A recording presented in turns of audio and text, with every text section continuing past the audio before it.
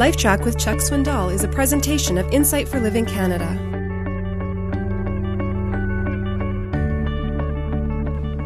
Sometimes God introduces us to Himself in ways that we would never have expected, and it's not always pleasant. Occasionally, it sort of, stuns us with surprise. Many years ago, my wife and I were good friends with a Dallas businessman whose work required travel. He was very well organized and was doing very well in his business. It came to a certain week where he realized toward the middle of the week he'd have to travel on Thursday and Friday. Concerned his wife because she had said to him, "We're going to have this big party and I need you to help with the kids, help you set the table, help me fix the meal. I just need you around, so promise me you'll be back in time to help do that." "Oh," he said, "not a problem." Got it all planned. So he caught his plane, went to New Orleans, involved in his work. It was very, very successful meeting. And he got back on the plane to come back. Remember, this is a long time ago. Back before computers ran the airlines, okay? About the time the Earth's crust cooled.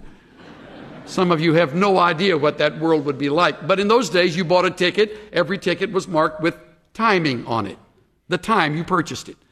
And you would be bumped from your flight if the person who wanted your seat on a full plane had purchased the ticket before you did.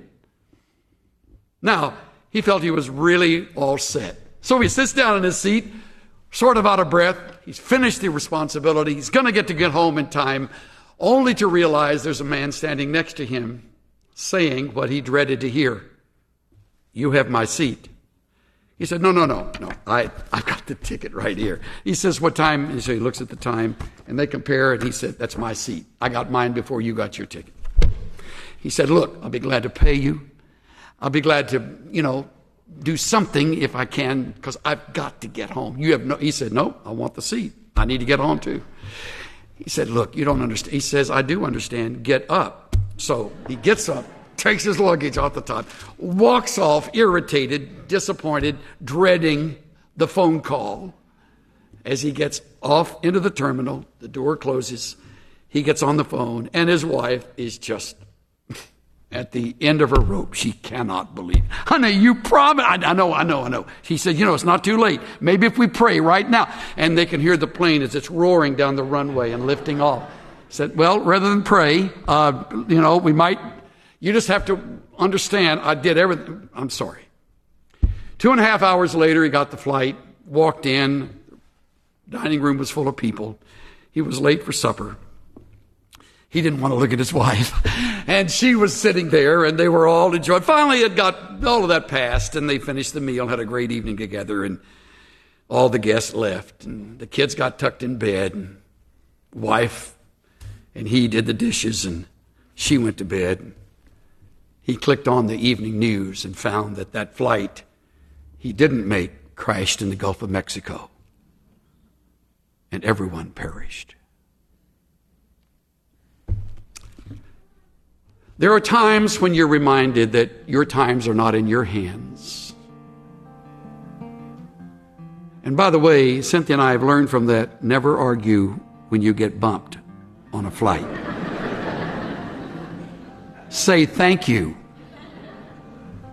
Let it go. There's a plan unfolding that's not yours. There's a decree that's been established that you didn't write.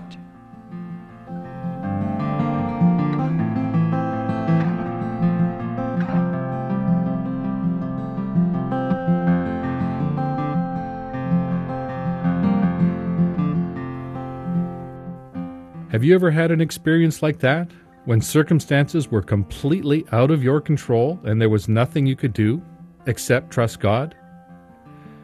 When that happens, it's a good reminder that God is the potter and we're the clay. This is Steve Johnson of Insight for Living Canada. Listen to more of Chuck Swindoll's LifeTrac messages at lifetrac.ca. LifeTrac, where life and truth meet.